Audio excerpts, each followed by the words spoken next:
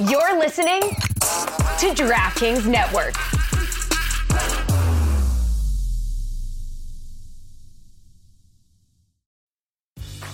Grey's Anatomy, the most iconic binge-worthy drama, is back, along with answers to the biggest cliffhangers. Will Teddy survive? Will Joe and Link finally find happiness together? Meredith returns along with fan faves like Arizona. You can now stream every episode of Grey's ever on Hulu, and new episodes next day. Watch the season premiere of Grey's Anatomy tonight at 9/8 Central on ABC and stream on Hulu.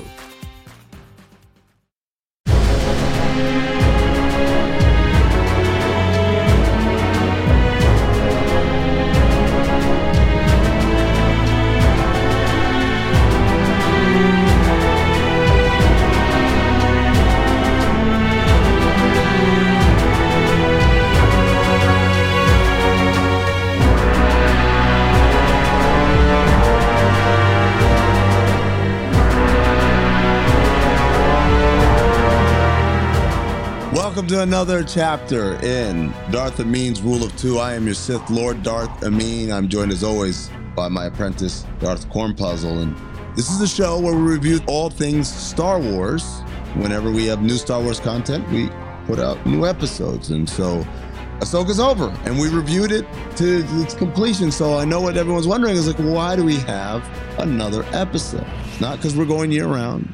It's because we've assembled a trio of esteemed minds to speak about Ahsoka, where it ranks in the pantheon of live-action Star Wars television shows, and where their love of Star Wars actually came from. Our very own Shadow Council, Yes. Scattered throughout the galaxy like the Imperial Remnant. We've brought them together, unified them to give their takes, to give their thoughts and feelings, and think you're going to enjoy what you hear from our guests. But who do we have on this episode, We've got, he is the play-by-play voice for the WNBA, doing the WNBA Finals, and he's also does a bunch of NBA games for ESPN and for the Brooklyn Nets. His name is Ryan Ruocco, and he is a huge Star Wars fan. If you didn't know, he had a podcast with CC Sabathia called R2C2, because they're both huge Star Wars fans. I get that. Good one. Our second guest is a very familiar one for people in South Florida. It's Jason Jackson. He's the voice of the Miami Heat.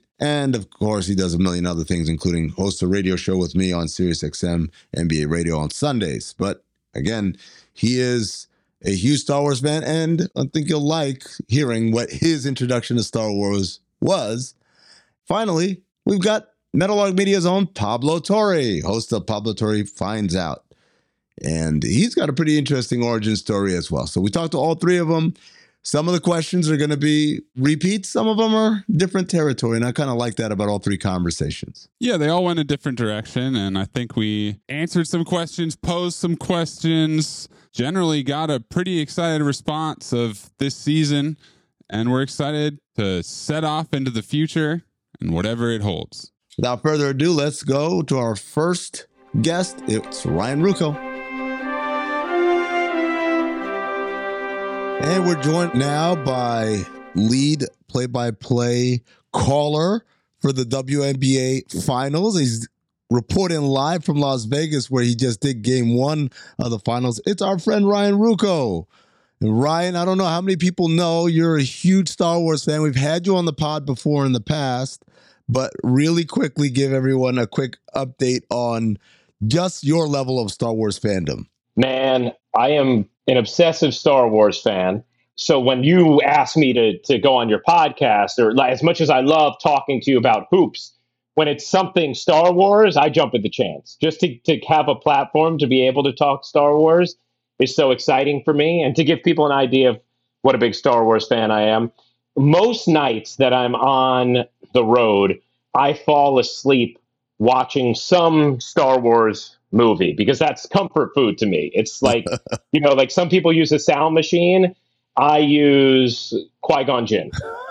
That's my comfort to be able to fall asleep. So yeah, man, I mean, I'm obsessed with everything. I watch everything. I've loved every live action series that Disney Plus has done. I know you've had varying levels of love. I have been basically at a 7 or higher for each one. I love it, man. It always brings me joy. So on that note, let's get to the one that just concluded, Ahsoka, 8-part series. And before I get your final grade on it, I have a couple of questions that are basically questions that both Maze and I have asked ourselves during the entire production. I think let's start with the first one.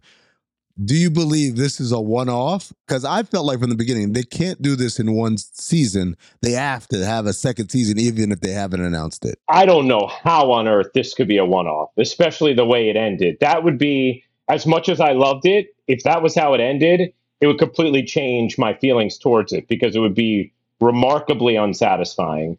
And the only caveat I'll say is if they weren't going to do a second season, but they were going to somehow find a way to tie up the loose ends in the Filoni movie that's, going to bring all these, live action series worlds together, then I guess I could be okay with that potentially. But really what I want is a second season at least, if not a third, and then also the movie. What about, one of the things they've been criticized for, and I'm talking about the Disney Plus universe of Star Wars shows, is the idea that The Mandalorian season 1, season 2, everyone's feeling great. And then the story continues in Book of Boba Fett. And then season 3 picks up where Book of Boba Fett left off. So basically, if you were someone who said, hey, I just watched The Mandalorian, you're very confused by the start of season 3. Things have happened. How would you feel if this story were continued, not in the movie, but in a different series? Well, that's an interesting question. I think I would personally ultimately be okay with it because I'm going to consume all that content. So for me, it's just a quicker way to get some of the answers that I'm looking for. So I actually would be not only fine with it, I might welcome having some sort of continuation or bridge, because the other part of it is a lot of times seasons jump, right? They don't necessarily pick up just in the history of television, right, or movies. Right. A lot of times there's an implication that things have happened since we've gone away. Of course, Star Wars has made a habit of then filling in those gaps, afterwards, right? Whether it's an animated series like Clone Wars or whatever it might be. I am okay with maybe not the story concluding or even diving full in, but if we get some details and some sort of little payoffs in, the next season of Mando or whatever it might be, I'm okay with that because this already feels immersive enough because of the precedent they've set with Book of Boba Fett. And honestly, I know, Book of Boba Fett might have been the series that had the lowest Q rating of any of the ones they've done. I still fully loved it. And the Mando episodes, which obviously felt like a departure from Boba in a lot of ways, but I thought they were outstanding. Yeah, they were outstanding. They were the best parts of the show. Yeah, they were. They were. All right, let's go to the hard-hitting question. Maze, do you want to ask it or should I? I think you got this. I mean, oh boy. The biggest point of conflict between Maze and I, Ahsoka meeting with Anakin in the World Between Worlds. Did it happen or was it just a dream? I was talking about this with my brother-in-law. Shout out to Josh. He is a huge Star Wars fan as well. And he loves to wrap his mind around the multiverse and anything that plays with consciousness. And we both referenced, I'm a big Harry Potter fan as well. And we both referenced in Deathly Hallows Part 2, where Harry goes to King Cross Station when it looks like Harry's been killed by Voldemort, and he meets Dumbledore. And he says to Dumbledore, like, is this real or is it happening all inside my head? And Dumbledore says, of course it's happening all inside your head. But what makes you think that it's not real? That means it's not real. And so, like, my idea is sort of like, did Ahsoka go there? Did that really happen? I think it did. But I also think that it could have simultaneously been some form of a dream, if that makes sense, where she's just sort of accessing a different portal of consciousness, if you will. And the same way that Dumbledore says to Harry Potter, like, you get to decide if you want to go on or not. I kind of feel like Ahsoka in that moment had that same test with Anakin. You're still there, under the ocean or wherever she is in the water. And like, that could be it for your experience in that realm and that body. But like, while you're there, like right now, your consciousness is tapped over here, and like if you do some things, you're gonna have the choice to go back there. And that is kind of my interpretation of it. Like I feel like, I'm sure you've gotten into a lot, and like I'm curious to your thoughts of Anakin's role, and did he become the father? What is his his sort of power right now in this Force world? Like is he just what we saw at the end of Ahsoka? Is he just a Force ghost, and that was just all in her head, or is he kind of the commander of the world between worlds, or has he become the father and he knows how to use light and darkness for whatever purposes he has in that moment?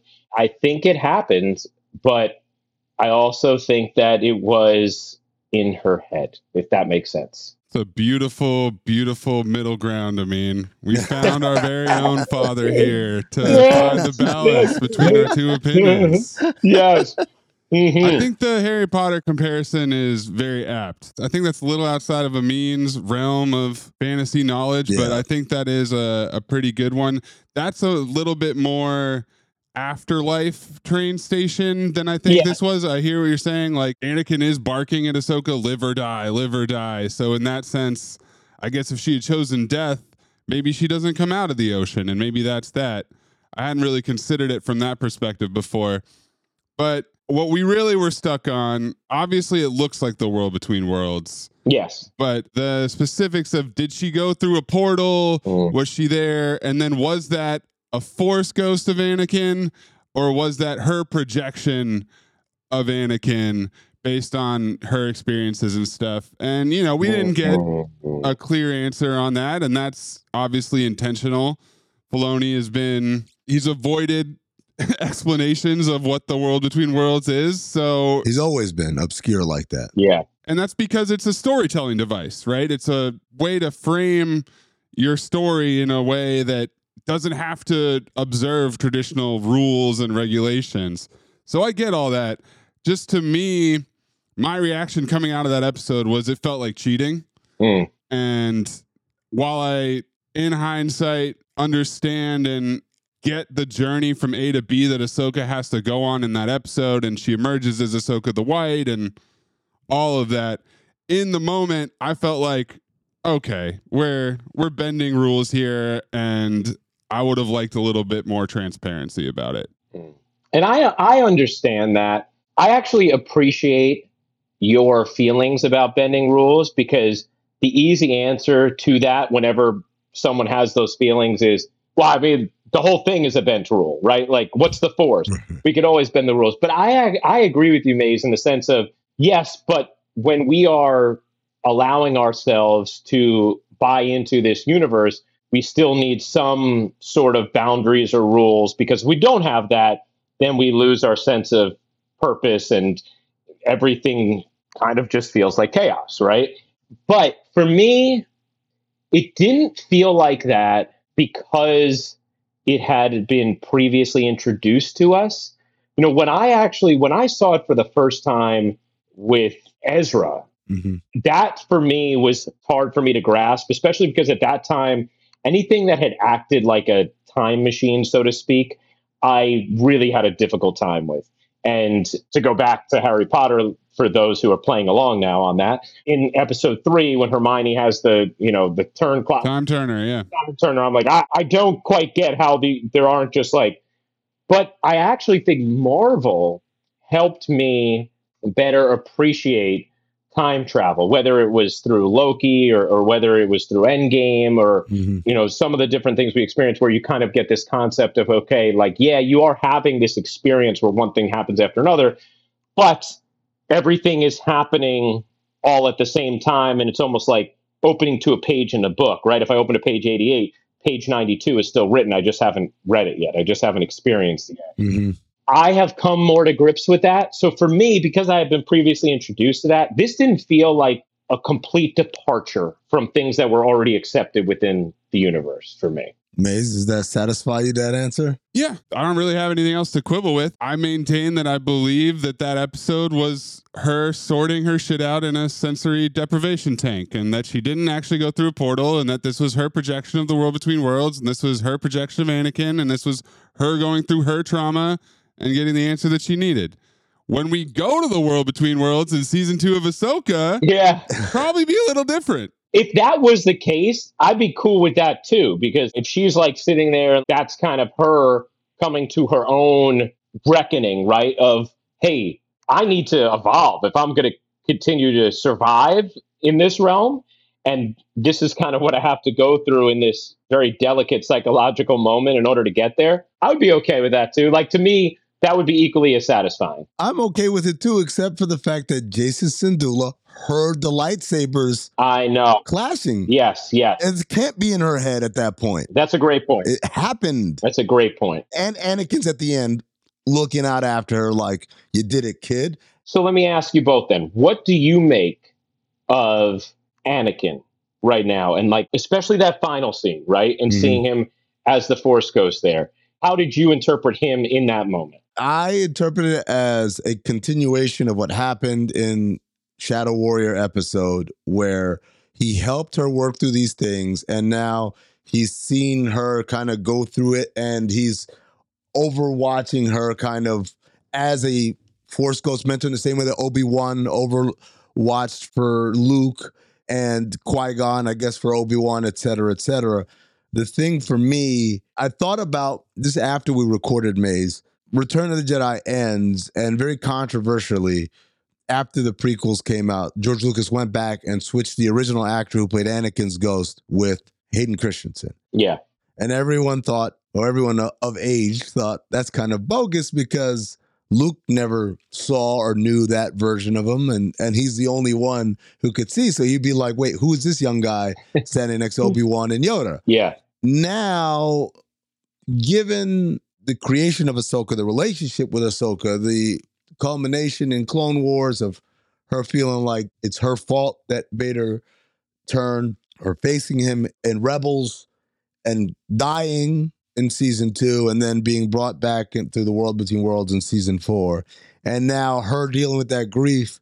It's almost like, okay, I'm way more willing to accept the Return of the Jedi version of him because that existed for somebody at least, as opposed to who's he looking good for, like Obi-Wan and Yoda? Like, I thought that was just like you choose your own form when you go to heaven, you know, Force heaven. maybe it's that. You get to choose your best looking version of yourself.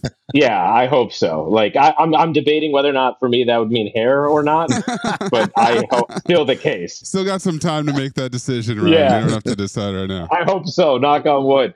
You know, I do really appreciate what has happened here with Anakin. I really love what's happened with Hayden Christensen, the person as well, because we all know better than most that in those years after the prequels, he was so maligned. And I think it was hard for probably him to have a feeling of celebration around that role and those performances, while it simultaneously no doubt stunted other opportunities in his professional life, because that's just what happens, right, when you're in this world. And now everybody kind of like upon further review, right, is like, you know what? We're okay with this. Actually, we like, welcome back. Hey, we're happy to have you. And I love that not only has, obviously, he's gotten emotional about what it's meant to him, but I also love that like the performances have felt really good to me, where I feel like he's killing it as Anakin. Oh, yeah. He is, but let me ask you this question.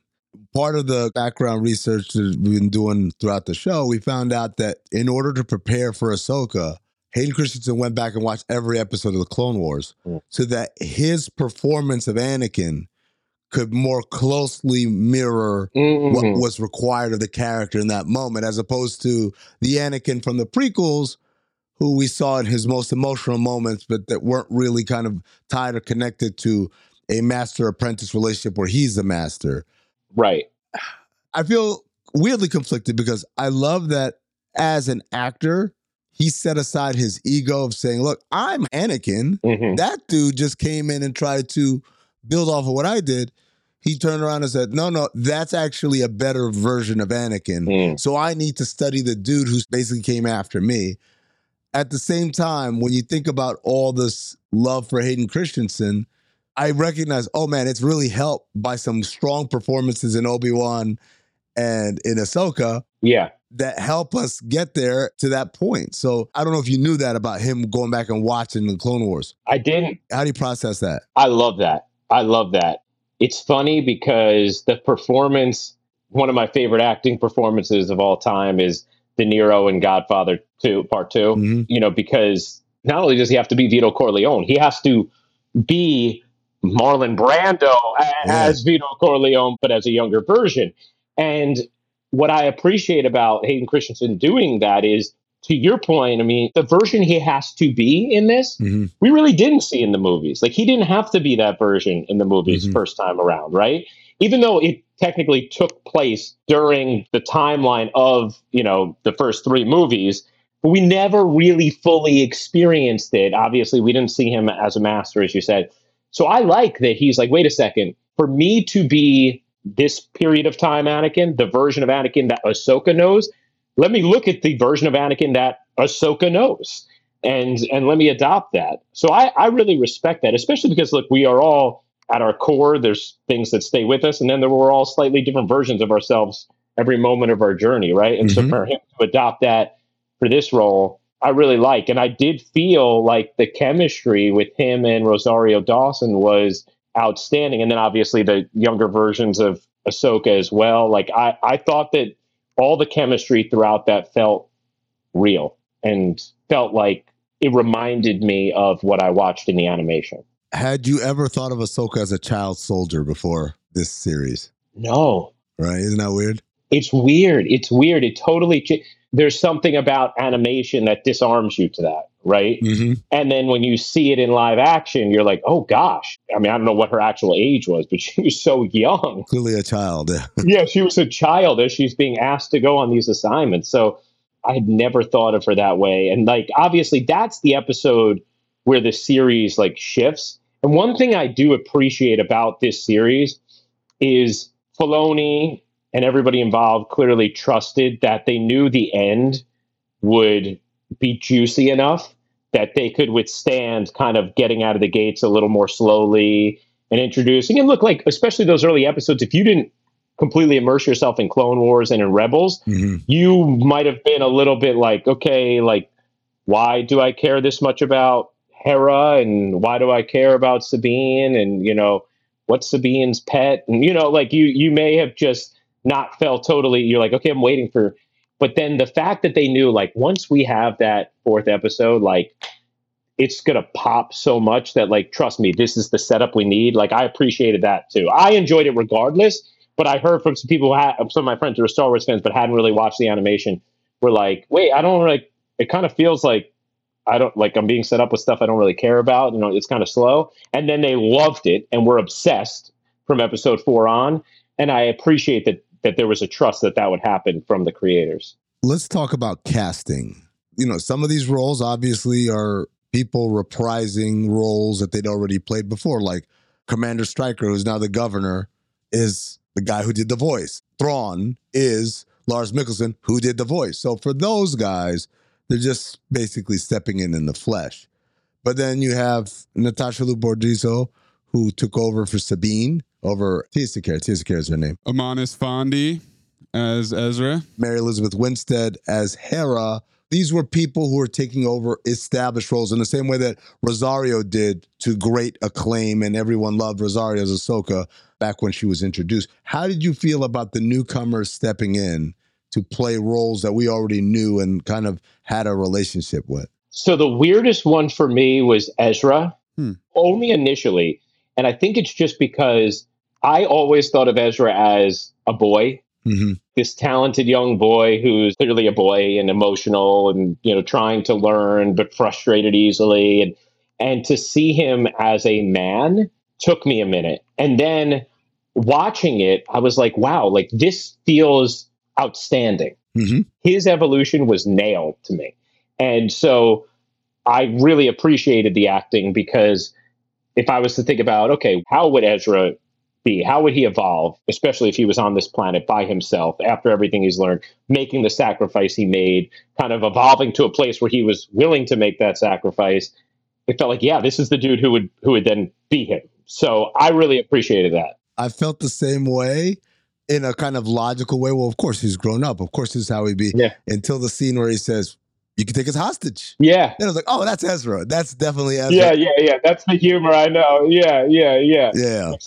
Exactly. So honestly, casting across the board, I thought was great. I thought Hera was great, very believable as Hera. Sabine, I thought like in the initial moments, like with Ahsoka, maybe took me a minute, but got there. Mm-hmm. My only complaint is I wanted more episodes in this season. Kind of like what you texted to me. And like my only bad feelings is that like the 8th episode was the final episode because I really wanted more. To me, Hera was the only one. And it's not even a casting issue. I think the way the character is written, Hera's always been the grown-up, the responsible one, the voice of reason, motherly, right? Almost. And in this series, I felt she was whiny, she was emotional, and like that's not the Hera. Hera I knew was always like the composed. Yeah, and this one's losing her patience in meetings in a tribunal, and I was like, that's not Hera.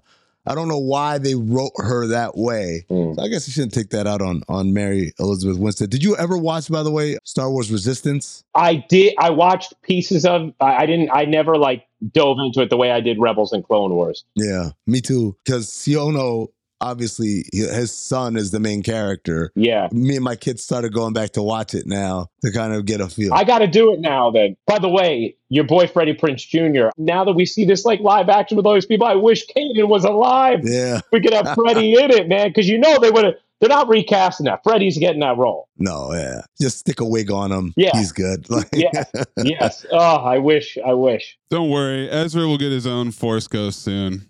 I'm sure we'll get Freddie at some point. We have to. I would imagine that's going to happen. Since we've heard his voice already, too, in Rise of Skywalker, right? Yeah. And Freddie, obviously, at least my impression without knowing him, I mean, whenever I would hear him with you, is like he really, truly loves this role. He loves Star Wars. I learned so much about Star Wars from him. Yeah. The symbolism and, a lot of the deeper, the references.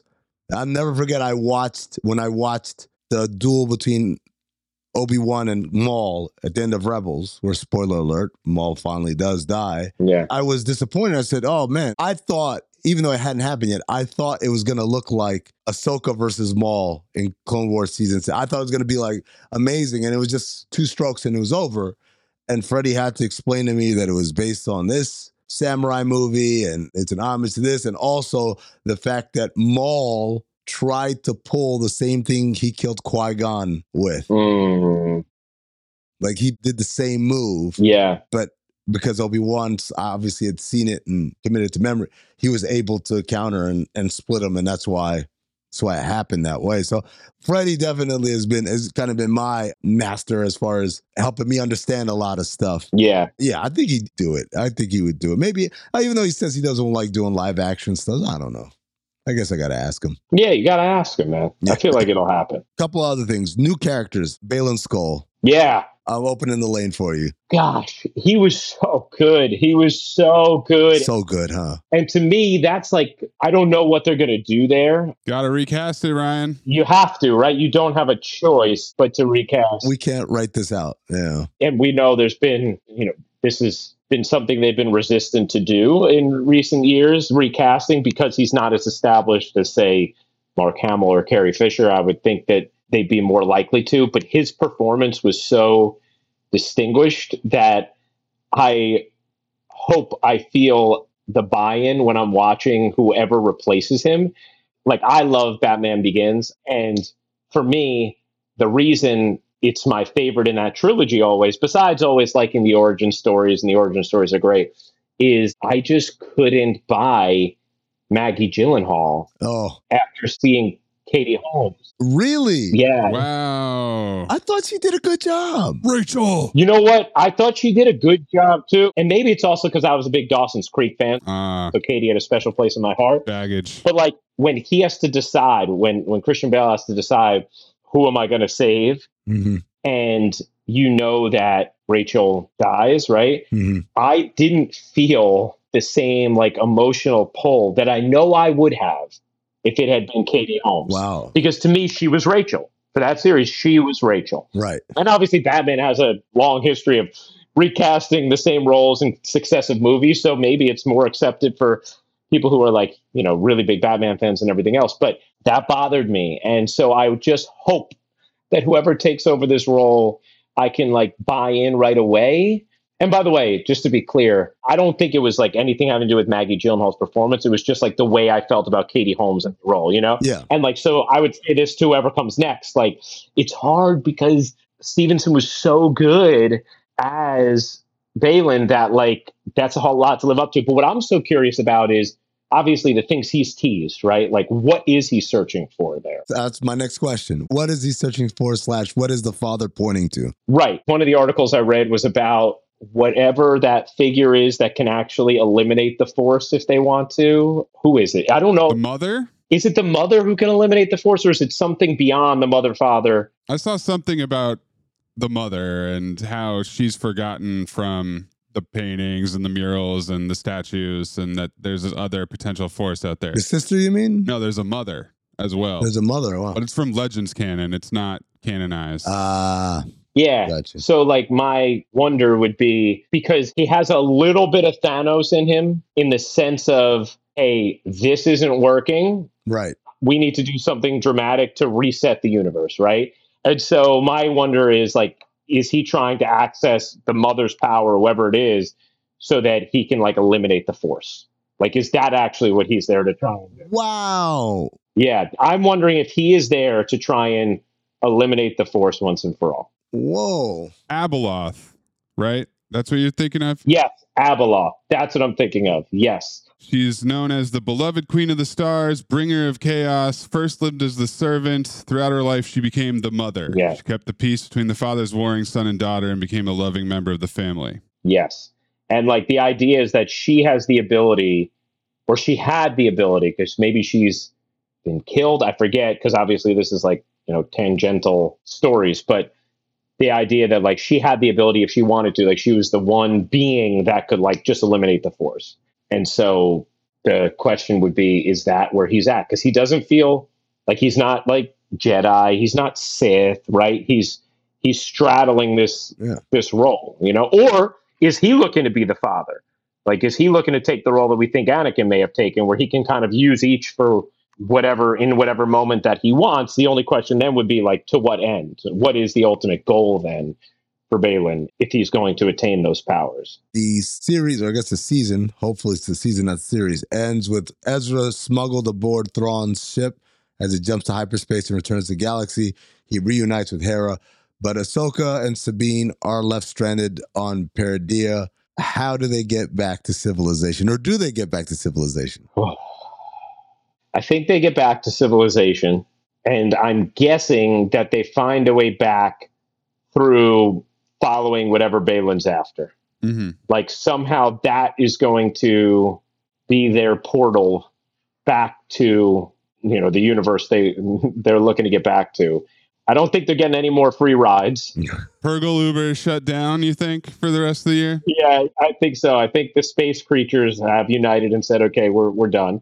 But I think there's probably something accessible there to them, some greater Force power that can get them back. That's what I'm guessing. Like, my idea would be we see Ezra having, his battle, or maybe he's like in some ways trying to convince the politicians of what's happening, whatever it is, with what's going on with Thrawn as the seeds of the First Order are being planted. Mm-hmm. And then simultaneously, Sabine and Ahsoka are going to be in conflict with Balin, and then maybe learning of what's really up with that planet. And that will be their ticket to getting back. Will the Night Sisters' alliance with Thrawn continue beyond this arrangement that they had? It's a good question. It's interesting, right? Because they acted very subservient to him. And why do you think that is? Why do you think they were willing to be that way with Thrawn? I said it was transactional. Yeah, we've speculated that they essentially made a deal where he ferries them to Dathomir and they help him get there. Got you. So going forward, when they revive whatever's in the box and they set up their new colony, are they still going to be Thrawn's ally, or are they going to do their own thing? I think they'll probably still be Thrawn's ally, because I think Thrawn is smart. And I think he knows the value of their power.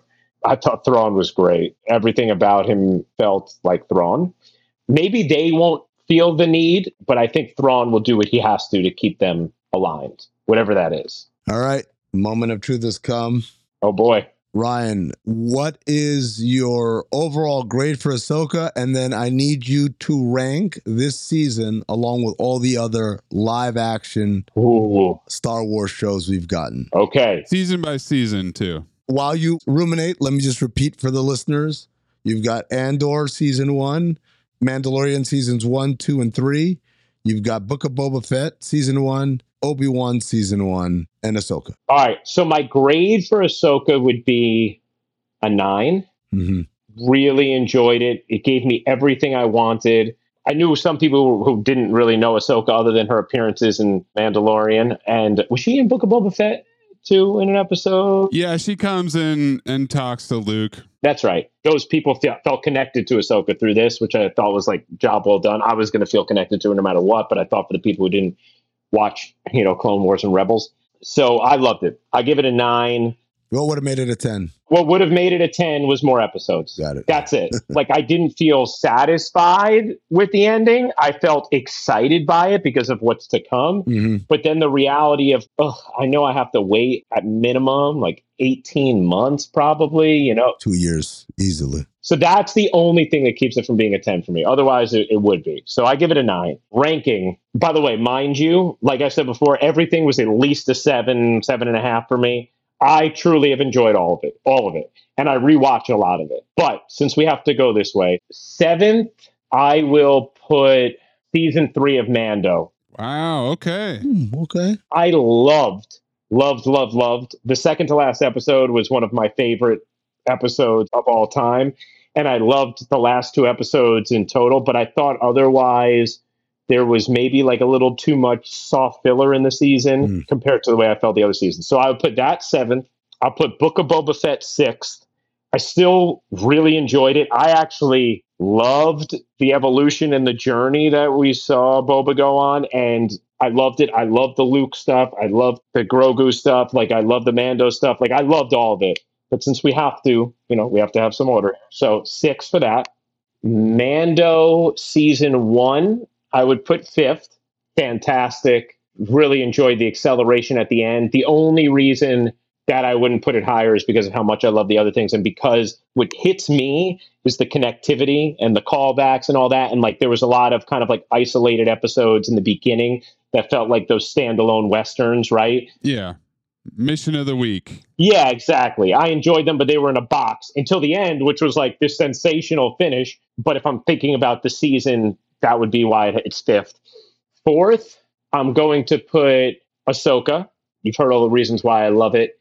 3rd, I will put Mando's season 2. Wow. Yeah, I'm higher on Obi-Wan than most people. Dude, and you love that one. I remember us talking about that finale. Right. Season 2 of Mando to me was... It was perfect. It was basically perfection. Yeah. Season 2 of Mando I thought was perfection. Especially like the last 4 or 5 episodes of that season was hit after hit after hit after hit. Where if I go back and watch it now, maybe I'd end up vaulting it to the top of the rankings. But number 2 for me would be Obi-Wan. Now, Obi-Wan, to me, just like getting to see him, getting to see Vader again, seeing the way they interact, seeing Obi-Wan and getting some like color on what he was going through at that time, seeing Ewan McGregor in that role again, it was just so nostalgic for me. I know people like had their issues with little Leia at different points. I thought she was terrific. I thought she was great. I loved her in that role. I believed her in the role. I think this is actually, it could be part of it. Like, I have a little girl who's 2. Well, obviously, Leia was older in that, but like, so I just pictured my daughter as her. And I felt like a sweetness about her and a curiosity that made me feel connected. And I understand that if you were going like pure television scale, like you would definitely put Mando season 2 ahead of that. Like, there's no question. But like, for me, it just hit so emotionally. And what I appreciated was they hit all the notes that like I wanted as a fan. Even the Qui-Gon Force Ghost at the end, and the scene for me, like with Obi-Wan, like in that final fight scene with Vader, like getting to see Prime Vader and being ruthless, like all of it just hit for me. And I thought that a story that was going to be really hard for them to come up with something, I thought they did as good of a job as they possibly could have for that period of time and the constraints that they had. So that's why I put it 2nd. And then 1st, I put Andor. Because, first of all, I do think there's something to the way they gave us 12 episodes. Mm-hmm. And it felt like complete, and just there were so many different, arcs of that story. I thought it was clearly the best look we had at just the horror of living under the Empire at that time, and how just unfair it felt. Because sure, with politics, there's always going to be issues. We're seeing that as they try and build the new republic, right? And everybody knows that nothing's perfect, but everything about that just felt like so oppressive. And we've known that. Obviously, that's the way the Empire is presented to us, but without giving us detail, really, other than the strength of Vader, the Emperor. But here we really see like the boots on the ground grit of what that was like. And Diego Luna I think he's just so good playing that role. There is something to be said of like the same reasons I loved Obi-Wan don't necessarily exist in Andor, right? Like you're absent of the Force and the magic that draws us into Star Wars. But I just thought the storytelling and how rich with grit Andor felt makes it number one for me. The thing that I like about Andor also is that in the same way that it demonstrates the oppressiveness of the Empire, it humanizes the people who are carrying out all that stuff. Like you start to see, how could anyone be because they think they're doing the right thing. They think they stand for law and order, and these people are just, terrorists or whatever. So I enjoyed seeing things from the other side of this conflict. And much like Rogue One, it's a story about the day-to-day. Yeah. Not supernatural wizards and people controlling things and royalty. These are just regular people at the end of the day. And that's why I really enjoyed Andor. Yeah. As I enjoyed this conversation with you, Ryan Ruocco. Thank you so much. Thanks, man. Ryan Ruocco, big Katie Holmes guy, big Lil Leia guy. Yeah. So you think about your kid as Little Leia. I thought about my kid as Shin Hati. Like, what's funny is like my daughter's name's Everly. We call her Evie. But there was a moment where Holly Rowe had actually suggested to me, she was like, you should name your daughter Alea, like A, because my wife's name's Andrea, so an A. Yeah. And then Leia, like, and I was like, oh, I actually like really like that name, like Alea. I like that. My wife, I couldn't get on board, but maybe there was something there as well why I love Leia in Obi-Wan. But hey, guys, I always love getting the chance to talk Star Wars. So thank you for having me. Thanks, Ryan. I'll tell you what you need to do is you just need to get with someone at Lucasfilm to name someone Evie. And then there you go. Hey, I'm good. Hey, if you guys are listening, please, we need a little Evie.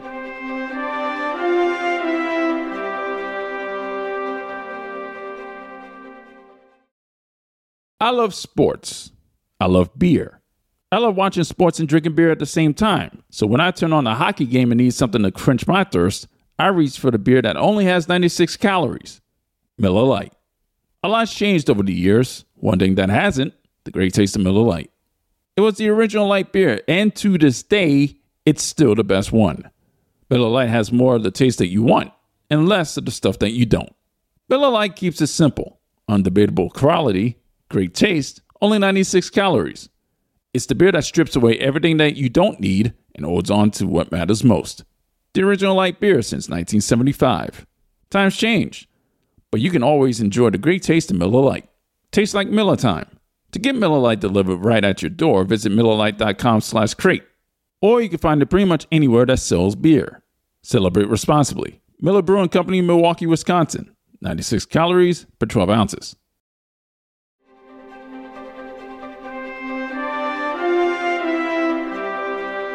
And we're joined now by a man of many talents and many titles. He is the radio voice of the Miami Heat. You hear him do the play-by-play. He also hosts the studio show, Postgame, with Ron Rothstein and I should say, right? Yeah. Cavalcade of individuals. Amy Audibert there, Will Manso, Emmy-nominated superstar, Kelly Sacco. Your buddy, Chair Bear. Oh, that's right. Yeah. He's in on it too. The attache case. Cash money. That's what we like to call him. Yeah. The Pander Bear. There he is. He also hosts Forward Progress on Sirius XM Radio with Kirk Morrison.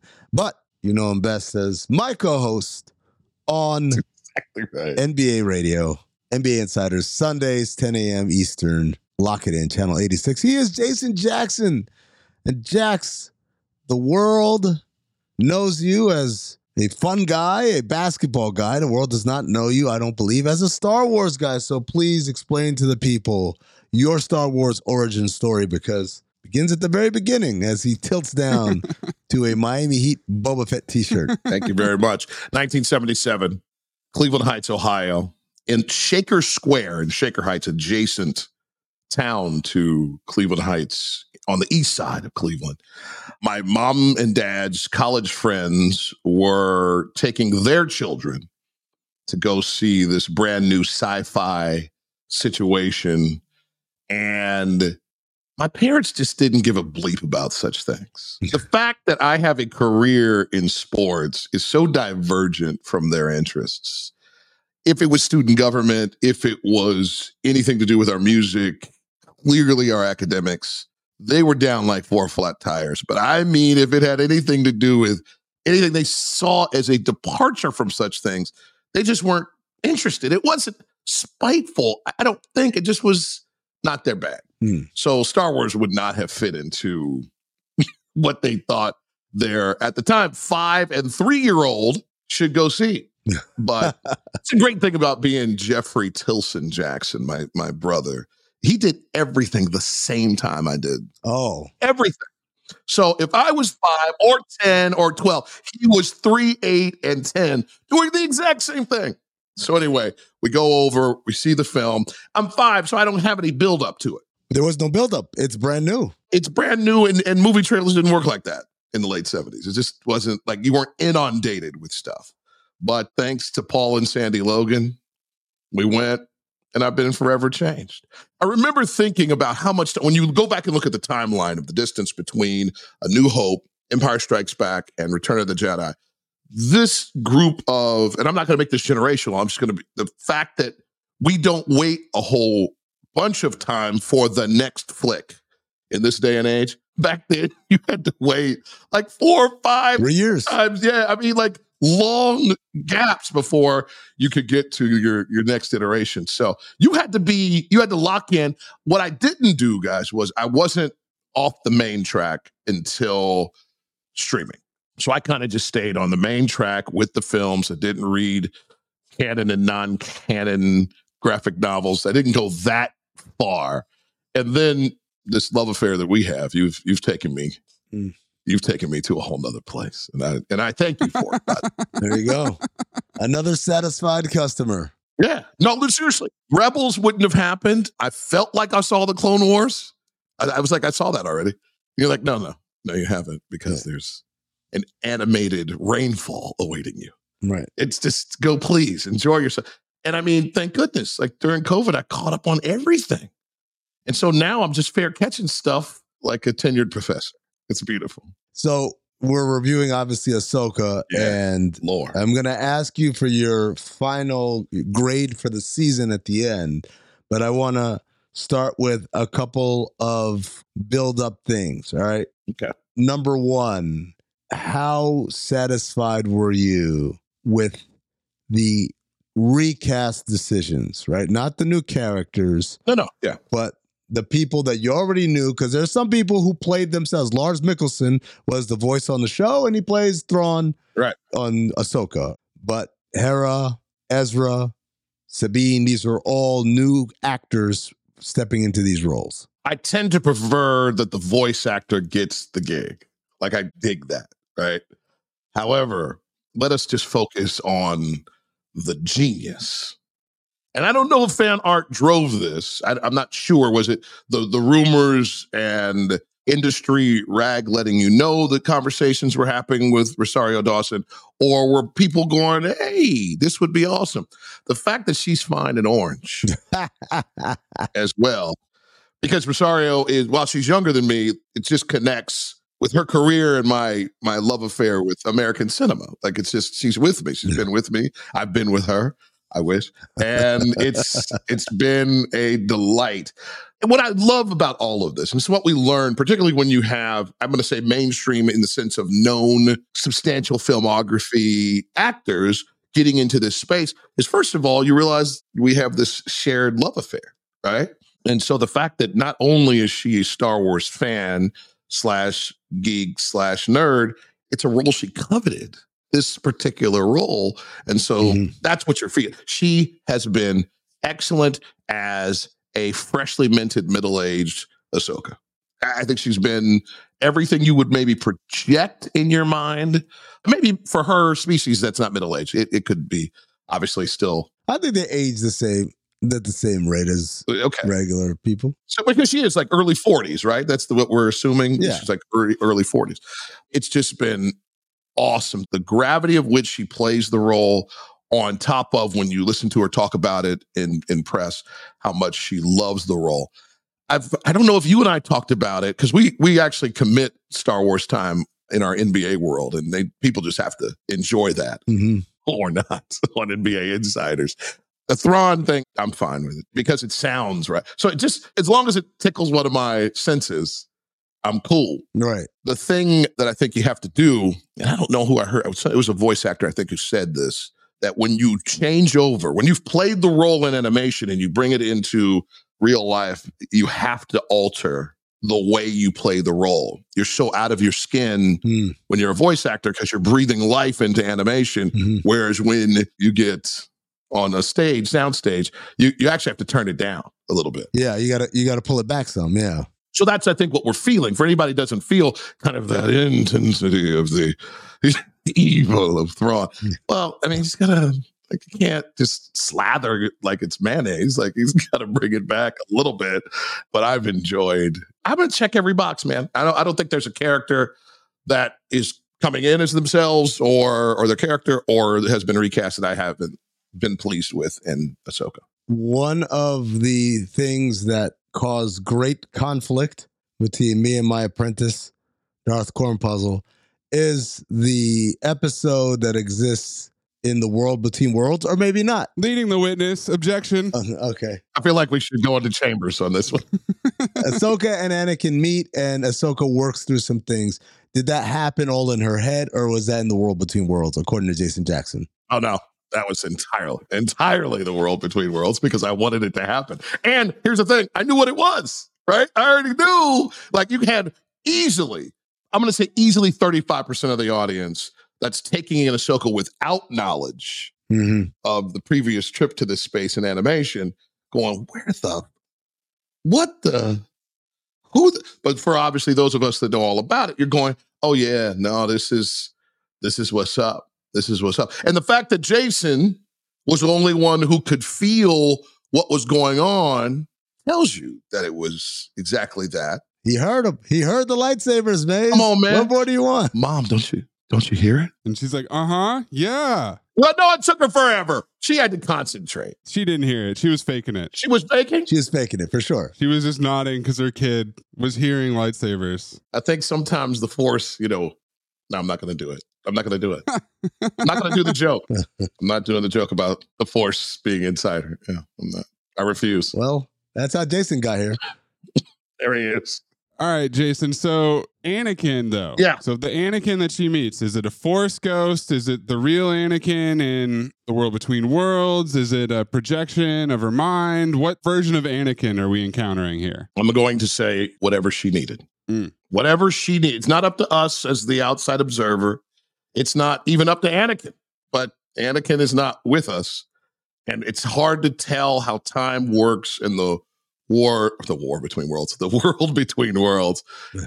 I think for those of us that are not Force sensitive, I think it's got to be whatever it is that she needed. There was no glow, so I think we have to be really careful with the Force ghosts, but maybe Force ghosts don't have a glow in that space, right? In the world between worlds. I'm allowing that to be whatever it is the individual needs, and I'm hoping heaven's the same way, by the way. What is the ultimate power that Baylan Skoll was seeking? Or is seeking, I should say. Are we going to find out next season? That's what we're hoping for. Yeah. We don't know if there's going to be a season 2. We don't know if there's going to be a spinoff. We don't know if there's going to be a movie. We don't know how it's going to manifest. Hold on. Let me see. Filoni's cult. Yep. Season 2. Oh. Done. Got it already. It's gnarly, right? Like whatever it is, it's not going to be this balanced justice that I think the character is trying to present to us. And I don't know if that's even really the concern. because what do we know about absolute power? It just corrupts absolutely. So I'm not sure what it is, but it's definitely going to be a complete problem. And they're going to have to deal with it, right? Because they're waiting on the whales. I don't know. I don't know if you get like a triptych to the warp whales. What are their real names? I suppose. Sorry. The Purgle? Purgle, yes. But Jackson, here's a question. To use Maze's terminology, do you get to call the Purgle Uber a second time, or does the app not work now you're in Paradia? Yeah, that's my point. Like, it's almost like a bus. Seems like if Ezra could have called one, He'd been gone. he would have done so in the decade that he was hanging out with snail turtles. Yeah. But you have to get up there, right? The stop is not on the terrestrial level. You got to go catch the ride up in the sky. Oh, you got to get out into the... Yeah. I got it. Yeah. They don't land. There's no service on ground. No, I don't think so. And the ship is wrecked, right? Well, Ahsoka's ship works, so they can planet hop. Yeah, they'll figure it out. They can explore the galaxy more if they want to. But I think that's where we pick up the story. Well, we're going to have two stories we're going on, right? It's Thrawn kicking everybody's behind, and then this crew trying to get out of the mix. And who was the, real quick, I did not get deep into my post-season finale analysis. Who was the crew of cats, like in the red and black at the very end? They were on the same planet with it. That Shin goes to? Yes, Shin. They're locals. They're barbarians. The local warlords. She's apparently going to become a renegade. Gotcha. She's going to put them on payroll. Okay. Yeah, she's going to have a new crew. Put them on payroll. Gotcha. How did you feel about Baylan dumping Shin like that and just saying, hey, you know what? Go do your thing. I got other plans. Yeah. When you're on the dark side, right? I mean, it's what you sign up for. Is that it could get dicey. Like, this could get sideways. We might not be friendly all the time. And he's myopic now, right? I don't know how he sees his mastership, but we can almost create the parallel, though, right? With Ahsoka, like these folks that don't finish their duty, to their Padawan. So they're kind of in that column as he is now moved on to whatever pool of green, crazy magic that he might be trying to figure out is available there. But I still need an answer for you. What is Baylan after? Thank you for challenging me there. With his reminiscing of how it used to be, right? And even though he speaks poorly of the Jedi and doesn't even consider himself a part of that anymore, when he was speaking about pre-Order 66 life as a youngling, I think there was something there that's going to connect those dots, that he's trying to get us all back to the pure peacekeeping era. Right. Of the Jedi and its responsibility. Now, I don't know if he'll call it that, but I think there's something of him being at the helm of what is very, Thanos-centric thinking of, I'm going to do something horrible, but you're going to thank me. Going to be great. I might not be wrong. My genocide is balanced. Fair and balanced. Speaking of genocide. Oh, Lord. Well, I mean, look, this is Star Wars, man. Yes, One of the plot points is the Night Sisters of Dathomir aligning themselves with Thrawn. Oh, can't stand. You can't stand them? No, I can't stand them. What they do to you? They're ridiculously powerful. And that's my thing. I'm just like, why do we need you all in here? Like, we already have mystical and magical things. Witchcraft. They're making this challenging, and then you got boxes of dead people now.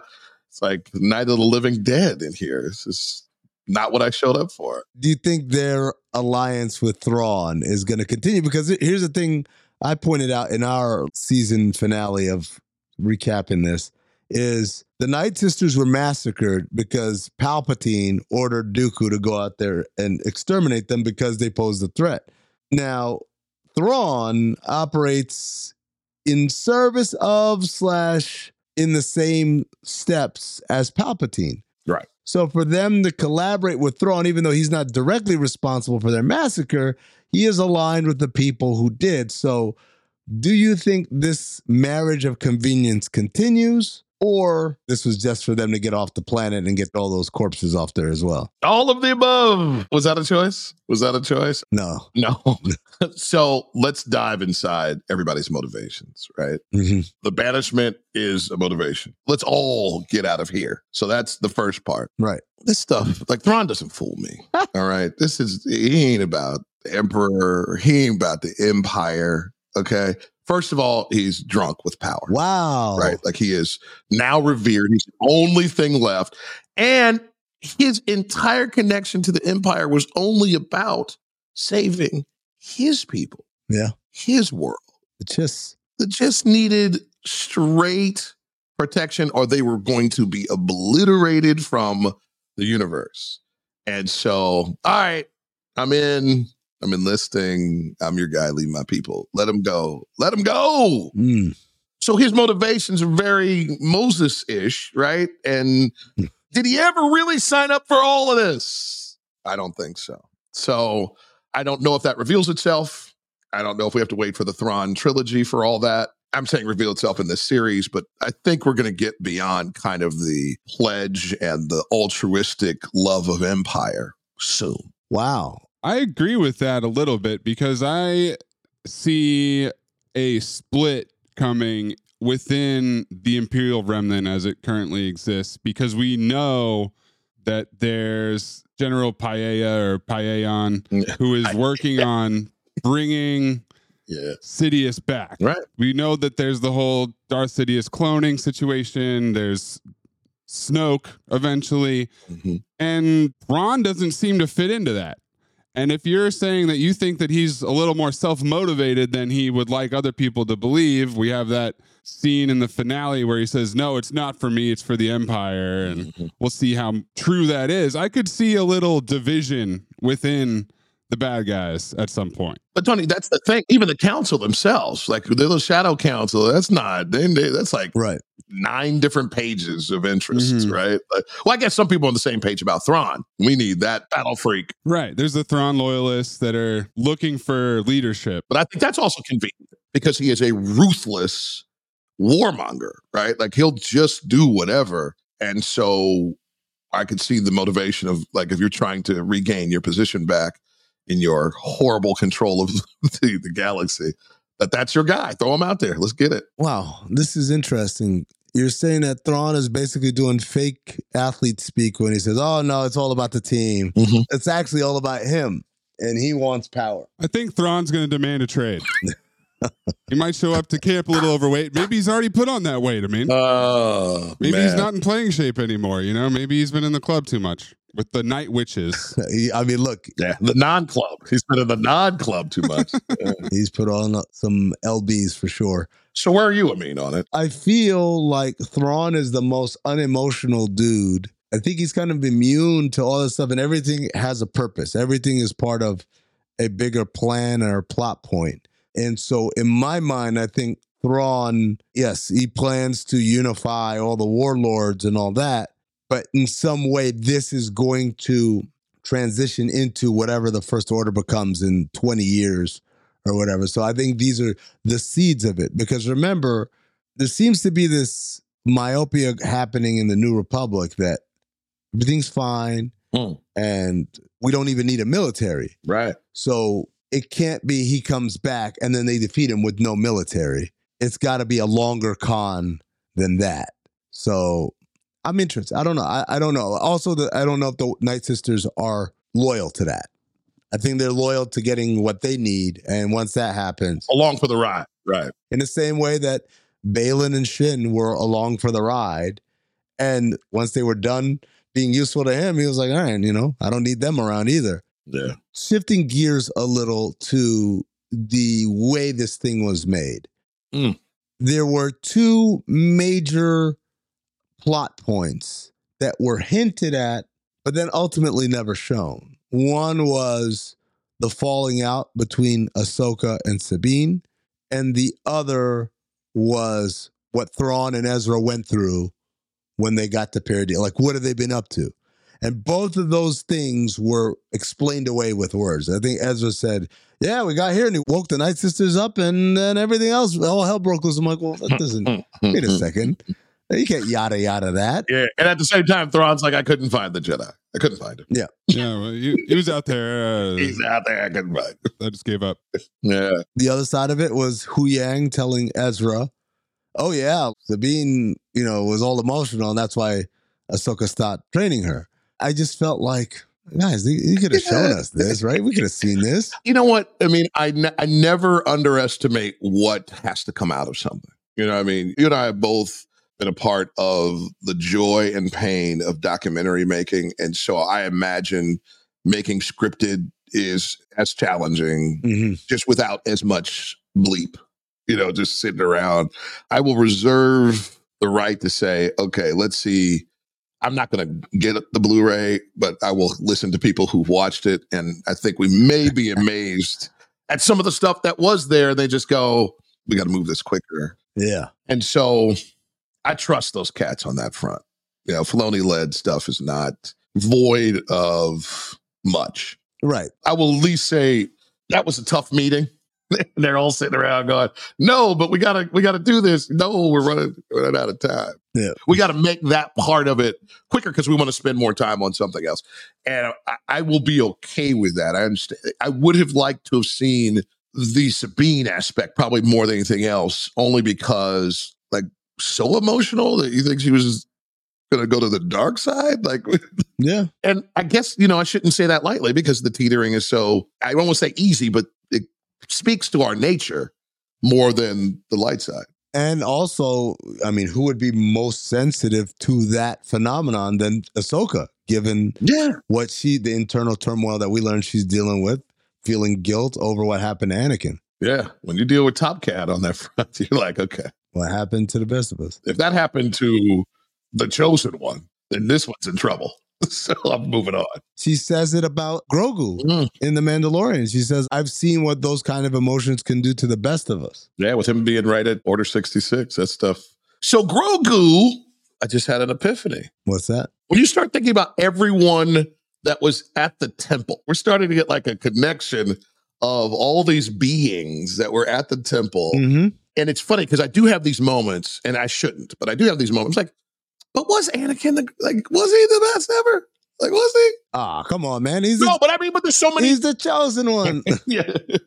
Who are my brother? Anywho, always comes back to yes, but I'm saying. I like this revisionist history from Jax, though. Yeah, walk me down. Was he? No. How many championships did Anakin really win? I'm not really fighting it. He had Obi-Wan on his team. Did he win without Obi-Wan? No. It's just the point I'm making about if my mind does wander, gentlemen. Right. I'm always brought back to, man, this cat has a connective fiber. No, hold on. I know that the end realization is of course, he is the GOAT or whatever. Right. I want you to walk me through the journey of doubt, though.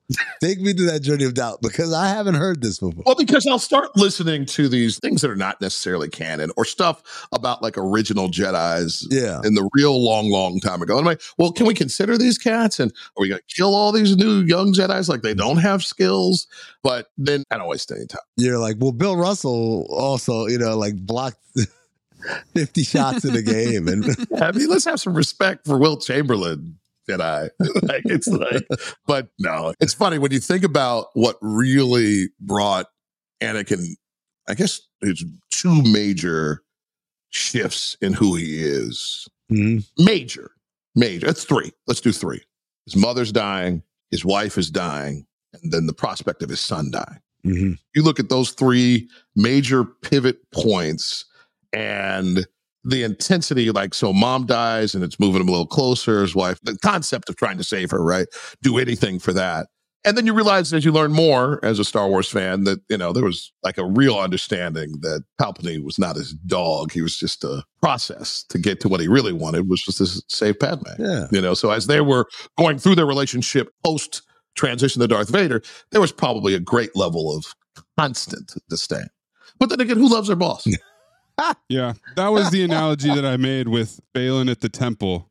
These guys, they just don't know how to run a temple. The worst Templars. They're doing it all wrong. I could do it better. That's great. I like the idea. Maybe he'll make his own temple. Yeah, I'll show you. So yeah, I find my sanity, guys. Don't think that I spend a whole lot of time on it. All right, Jax, moment of truth. Yeah. I'm going to need two things from you. I need you to give us a grade on a scale of 10, how you like this season of Ahsoka. Oh, wow. And then I need you to rank this against all other live action TV series. The only unfair thing I'm going to say is I have a little bit more of Andor and Mandalorian to love. So that's the tough part. But I'm going to answer your question. On the scale, I rarely go to 10 on anything because I want everyone to feel like they can improve. Yeah, you gave Anakin a 9. We get it. Yeah.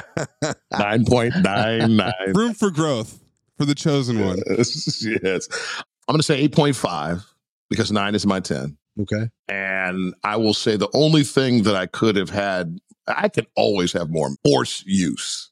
Like I could never get enough of people getting tossed around. Wow. I just want more. I just always want more. We had plenty and I had enough Saber. Yeah. I didn't walk away going more Saber. I need more Saber. So I wish I had a Christopher Walken impression, but I don't. So I'm not even going to try it. I felt like I had enough action. I'm just a big fan of force use. So even like within a lightsaber fight, when somebody gets shoved around and thrown or heads get knocked together, it's a great joy for me.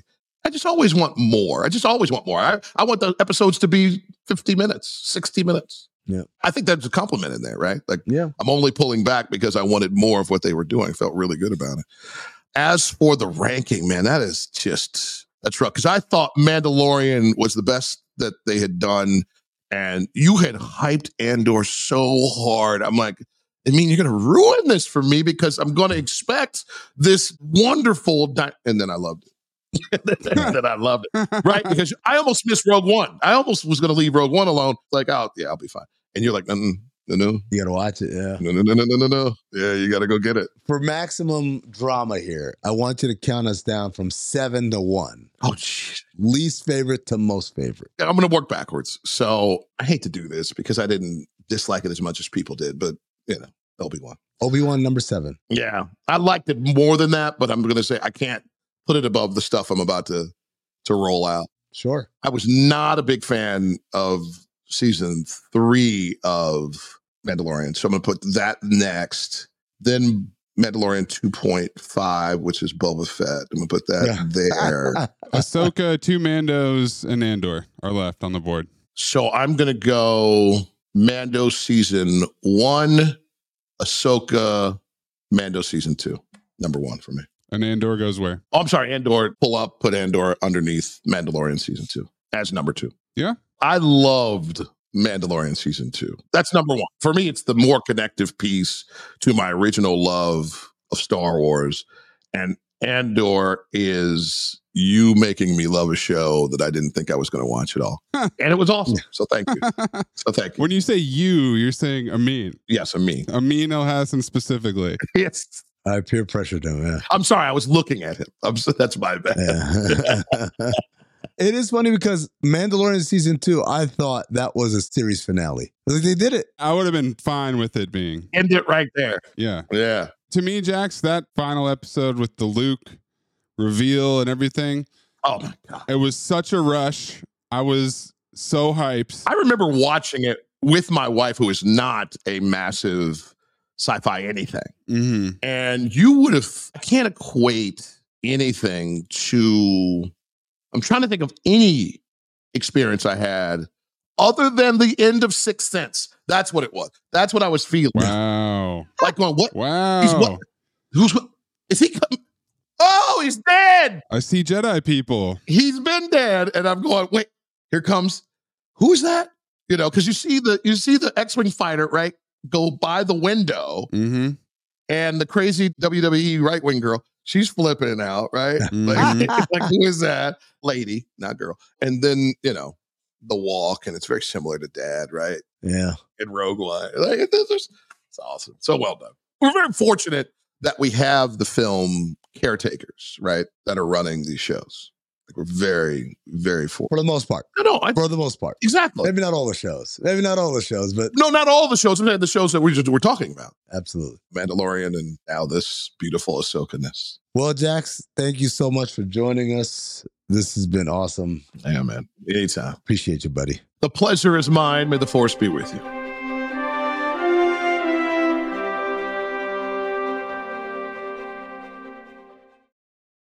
Remember the best vacation you've ever taken? Make your next one even better with Get Your Guide. With Get Your Guide, you can book over 100,000 unforgettable experiences in the U.S. and around the world. Want to see the Grand Canyon from a helicopter?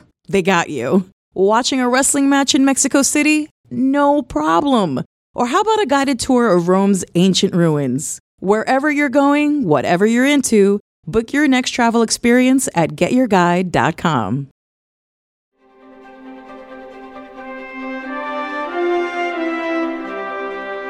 And we're joined now by the host of Pablo, Torre. Fuck around and finds out. This was the original title of the show. That's its given name, its birth name.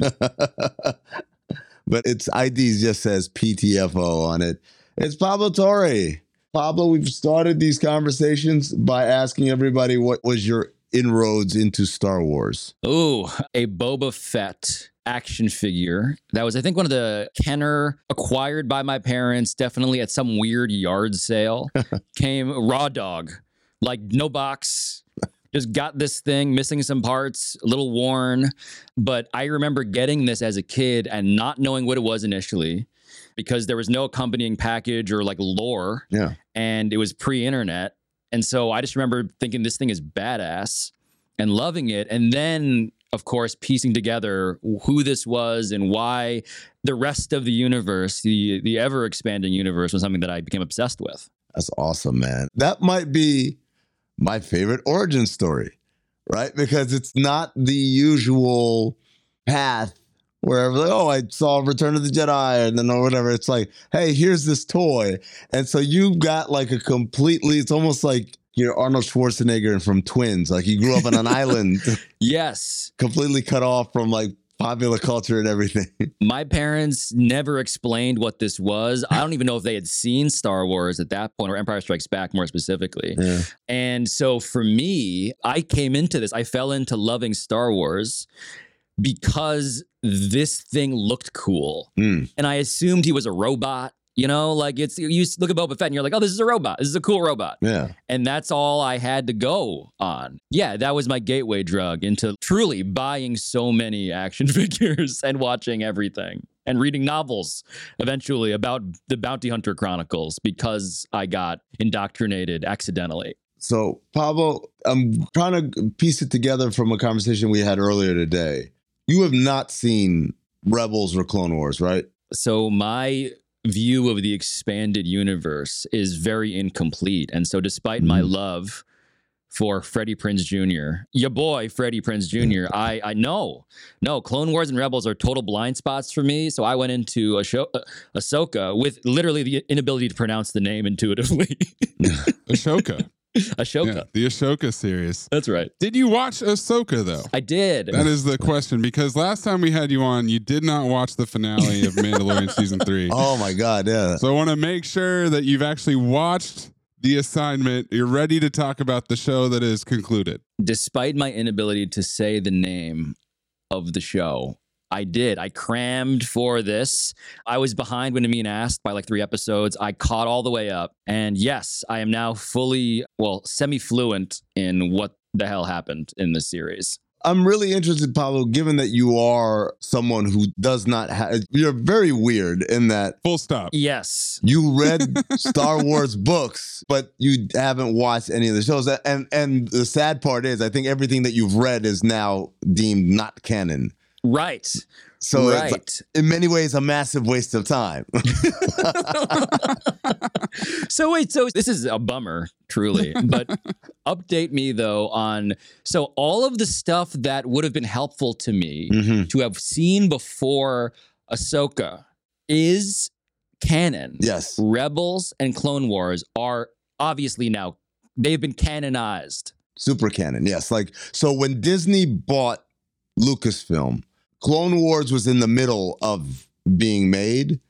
And so Disney said, okay, we like it. It's canon. Also end it and start developing a new animated show that'll take place, years later. And that's what Rebels became. Obviously, all the new movies, all the old movies, that's canon. And then as far as the comics, I think anything in the comics or the books that happened prior to that, they call it Legends now. Real like football championship. Yes. What did they call like 1AA? They rebranded it. Yeah, the FBS and FCS. Yeah. Yeah, it's a football bowl subdivision or whatever it is. Or the ABA. It's the ABA of Star Wars. Yeah. Everybody's on cocaine. We don't really count those numbers.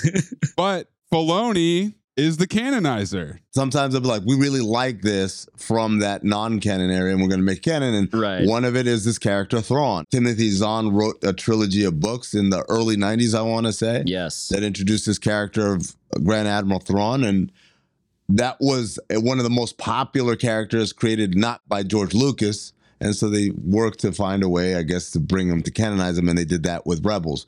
But given that you do have this blind spot, we kind of guess, for the people who haven't watched it, are they even keeping up? Is it confusing? And so now we have a real life person like that to ask. Yes, I'm the control group. And I think my blind spot is squarely in the world of like the animated stuff, right? Like that's what we're talking about. Like those are the animated things that got canonized.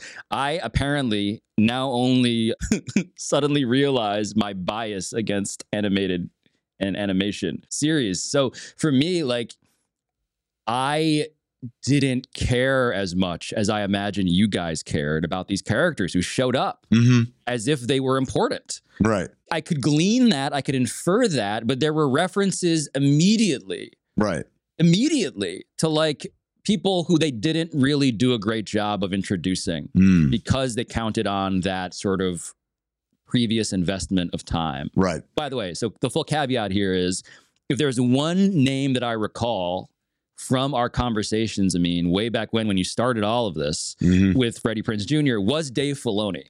Right. So in no way am I claiming to have like a truer, more pure version of Star Wars. Like that's not what this is about. This is literally about my ignorance. But I didn't know, like Ezra and Kanan and Sabine Wren, and like I knew of Thrawn through like, again, I think the books. Yeah. In my weirdo version of this, I knew the name. But like, I just didn't care as much about these people. And that really hurt my enjoyment of the show, to be frank. How good of a job do you think they did in terms of character development for someone who had not watched any of those previous things? Like a B-, you know? Yeah, it felt to me like they split the difference. They didn't want to skip everything and skip the backstory for the people who have watched Rebels, but they also didn't go nearly enough in depth to people who haven't. And you kind of end up in this weird middle ground. B- is pretty much perfect. We're going to give you a little bit. And like you said, you could feel that they were important and that they had history, but you don't know what that history is. And if you want to know, you can go watch 20 to 30 hours of animated content. Do you feel when you watch Sabine, or maybe not Ezra because he appears so late in the show, but Sabine and Hera, for instance, versus Baylan Skoll, can you feel a difference in the character development? Or is it, I guess what I'm saying is, does Baylan Skoll come across as like, oh, is this another guy from one of these shows? Or is it clear to you that this is a new character? At a certain point, I assumed that everybody had backstory that I didn't know, which was, again, my prejudice, right? Like, I just assumed that if they were expecting this much about central characters, that I was not fully appreciating a character that, you know, and something that's so tricky about Star Wars, right, is that like you're buying into the recurring motif of these archetypes. And so when I get an archetype that I can sort of fit in immediately, like, oh, that's that template. Ah, right, like evil old guy training a pupil, right? But you sort of have sympathy for the pupil because the pupil has a conflict of conscience. Right. I'm like already sort of inferring a lot, and I don't mind that. Yeah, Shin Hati's backstory is actually Paramore's full catalog. If you listen to that, you'll pick it up pretty quick. I got that sense of like, yeah, I should have gone to some concerts that made me feel some feelings that I'm not going to feel otherwise. But yeah, man, that part I was a little disappointed by. Now, I don't want to be totally sour on all of it because there were some parts that I loved. So one question I have for you guys, I've been waiting to ask this question. I've not done any of the research into the subreddits or otherwise. Like, star whales. Did you know about that? Yeah. That part I was like happy to discover. Oh, nice. So that shot where they drop down into the atmosphere and that massive whale comes at the screen. first time? Oh my God. That's the first appearance of it for you? I was like, what the fuck is this? Truly, so something to know about me is that another weird thing I love is whale watching in real life. Like, I love whale watching. And this is just part of my lore. My bachelor party, we went whale watching. This is a literal thing. We went to the San Juan Islands off of Washington State, saw a humpback whale fully breach out of the water. Was a religious experience for me. Loved it. Was I very high? Of course. Nonetheless, amazing. Amazing. And so the idea that there were star whales that were, of course, like cool on that level alone. By the way, big year for whales. Avatar 2, whales everywhere. Right. Here, I assume there was a backstory on these whales, but then the whales can jump into hyperspace? Yeah. Didn't see that coming, and the whale ate them, and they too loved it. Didn't need to know anything beyond what they presented. Great job of revealing that to a total noob. Loved the star whales. Pablo, I think this is going to be the most interesting conversation because I like the idea of seeing it through the eyes of someone who has no idea what's happening, right? Because they hint at it a lot. When Balin wistfully looks into the sky, there's the shadows of them. You can hear them. Pablo, in season 3 of The Mandalorian, when Grogu looks to his left out the window, when they're in hyperspace, there's a silhouette of a purrgil, of a star whale next to them. And we're like, oh, see, they're coming. See, you saw that breadcrumb and saw a plot point, and I was just like, huh. Shadows. Yeah, that's a cool shadow. Big gulps. This little baby Yoda is very perceptive. He sees a cow by the highway as he's going on the interstate, and he's amazed by it. I wasn't ready for the centrality of the star whale, which I will keep calling the star whale because, again, I don't. Purrgil, I know they mentioned it in the show. But they call it star whales too, so I feel like you're safe there. Our very own Senator Shiono here is saying, it sounds like a fairy tale. It's like a G-dog on a flight tip. So how much of the star whale stuff was already something that had happened in Clone Wars or Rebels or whatever else? It happened in Rebels, right? Ezra Bridger's character in Rebels, every Jedi or person with force sensitivity, they usually have like little specializations in things. So for instance, apparently Ahsoka has this too, psychometry, right? Like they can touch something and can, through the force, hear where this thing has been. If you've played the video game Jedi Fallen Order, that character has that. And so I haven't, but I regret not playing it because it seems awesome. It is all. It's like if you want to just literally live a Jedi life and all that stuff, it's fun, right? You're going around with a lightsaber and killing people. It's pretty good. Ezra's specialization is talking to animals. It's like a little Dr. Dolittle thing. So the way they defeat Thrawn at the end of Rebels, spoiler alert, is he communes with these star whales. They grip his Star Destroyer, and through that they jump into hyperspace to where nobody knows. Oh, right. The whole premise of this show is finding Ezra, right? Because they went somewhere that's not on the map. How do we get them back? That makes sense now. Yeah. Some of that was sort of like, again, implied, if not said explicitly.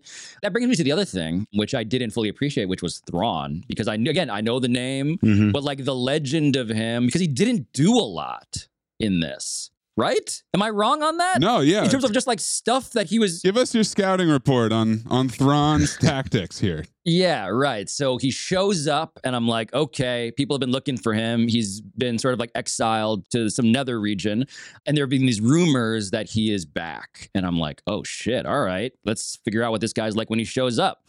And he shows up and he's mostly just like yelling at what felt to me, again, this is just my translation of it, kind of like those like nuns from Dune. Yeah. Yep, the Bene Gesserit. Yeah. Very similar, eerily, almost like copyright infringing to me. I don't know, again, which came first. Dune came first. A lot of Star Wars was inspired by Dune. Like totally. And I love them both. The spice mines of Kessel is inspired by Dune, etc. Yeah, and certainly like whether it's the star whale or the sarlacc, like the giant worms, right? Like there's love riding a giant worm. But that's what she said. So Thrawn yelling, Thrawn like sort of just commanding, telling these nuns to go do stuff or not do stuff. He was mostly on the bridge of a ship and seemed like a bureaucrat who didn't really reveal particular evil or a special thing about him. I didn't get, like, why is he a big deal? What's the deal? What's all the fuss about here? That did not come through to me. What if I told you that he had vibrating anal beads that told him what chess moves to make? Does that pique your interest a little bit more here? I mean, go on. The Magnus Carlsen of the Star Wars galaxy. That's right. Yeah. But truly, though, like, give me the actual, like, scouting report, because I feel like I saw Big 3 Katino Mobley, and I'm like, oh, cool. But I'm guessing you had some better highlights than this, you know? That's a hell of a metaphor there.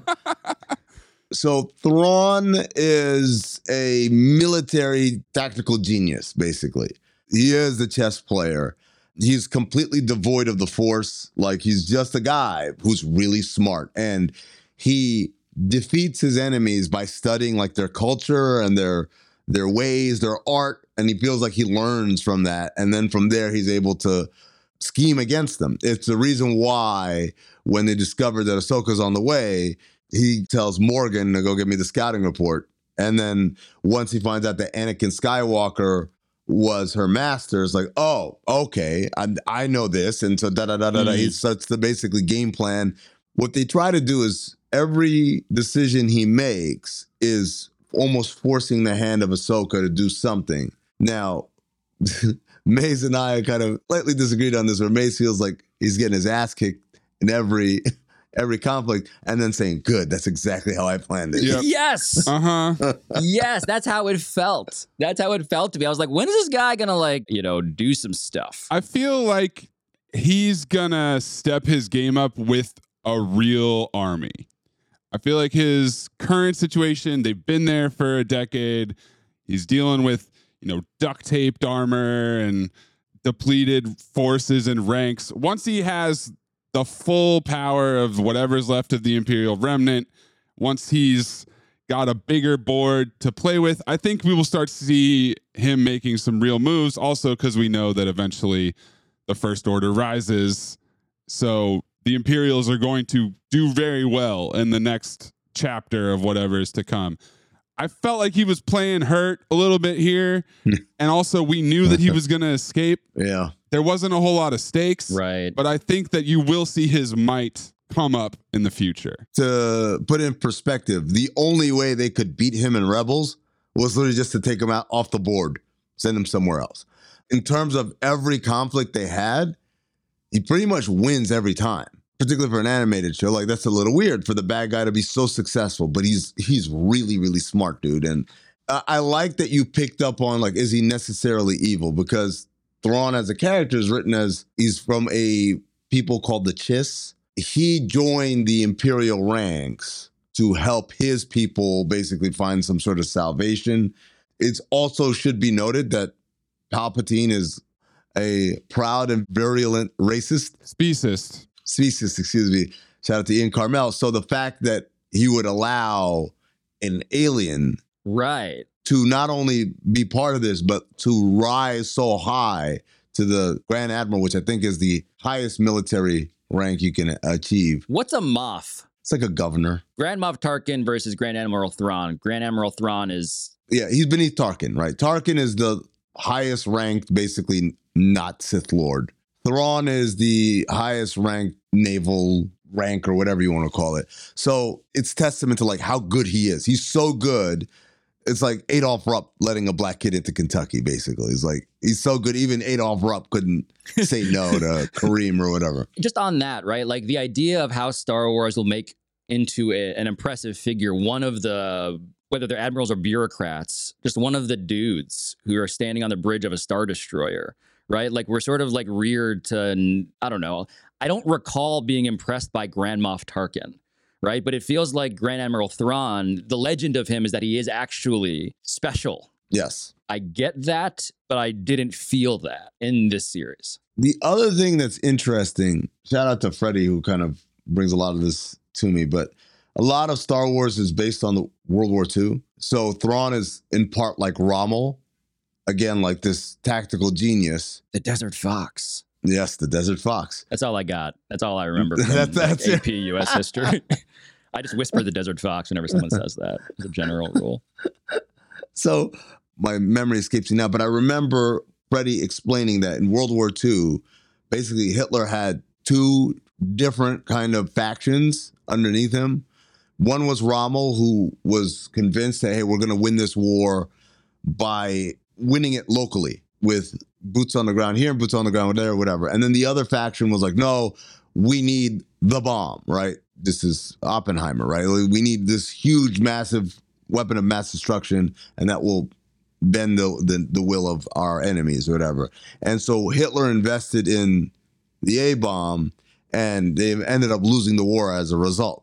Because, first of all, there was the brain drain of losing all the smart people because, hello, many of them were Jewish. And then the other part was just without giving enough resources to all these individual conflicts, they could not keep it up. In the same vein, Tarkin and Krennic are like, no, we need this huge, massive weapon that's going to make all these systems bow to us. And Thrawn was behind, no, we need to win these wars locally. And that's why in Rebels, there's a TIE Defender, right? Which was like this advanced ass TIE fighter that was quick and held a lot of munitions. And it was super hard to beat in dogfight combat. And so Thrawn was pushing that we should have more of these and that we'll win this war. But Krennic and Tarkin were like, no, we're not going to invest in that. Right, like tanks versus bombs. Yes. So there was one factory that was making these things. It was on Lothal, and Ezra and the rebels destroyed it. But if Thrawn had not been taken off the board, there's this concept that they wouldn't have lost the war because he wouldn't have lost these Rebel Alliance kind of like farmers and shit. He might have looked at the blueprints and said, there is a shaft that goes straight to the core of the Death Star here. Has anyone seen this? Have you guys looked at this at all? Here, tell me what you see. I don't know. Just blueprints. Like, no, you don't see anything, huh? See, this is why you got me here. Has anyone done a background check on this Galen Erso guy? Yeah. He's got this daughter. By the way, some of this stuff, I admit, maybe they explained it on the show and I zoned out. What was the deal with the Stormtrooper with the human face drawn on him? Oh, still don't know. We don't know. Really? That goes in the bucket of unanswered questions for season 2 and beyond. Wow. So wait, was he in Rebels and stuff? No. He's brand new. It's a new character.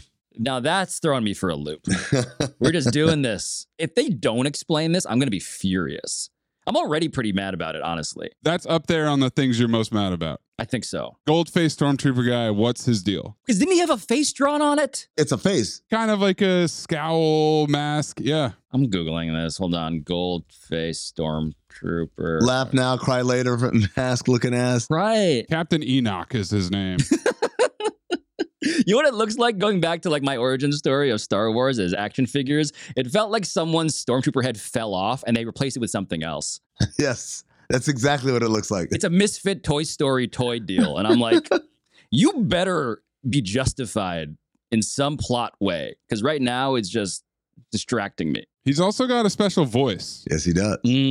So there's something going on with him for sure. But do not know. He's got some voice modulation going on that the other Stormtroopers don't get. Yeah. Open the blast doors.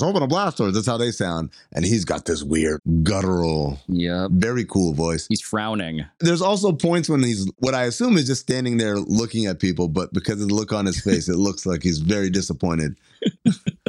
All right, so give me the other things that got you hot. Oh, so what did I enjoy in ways that are just like base instinct shit?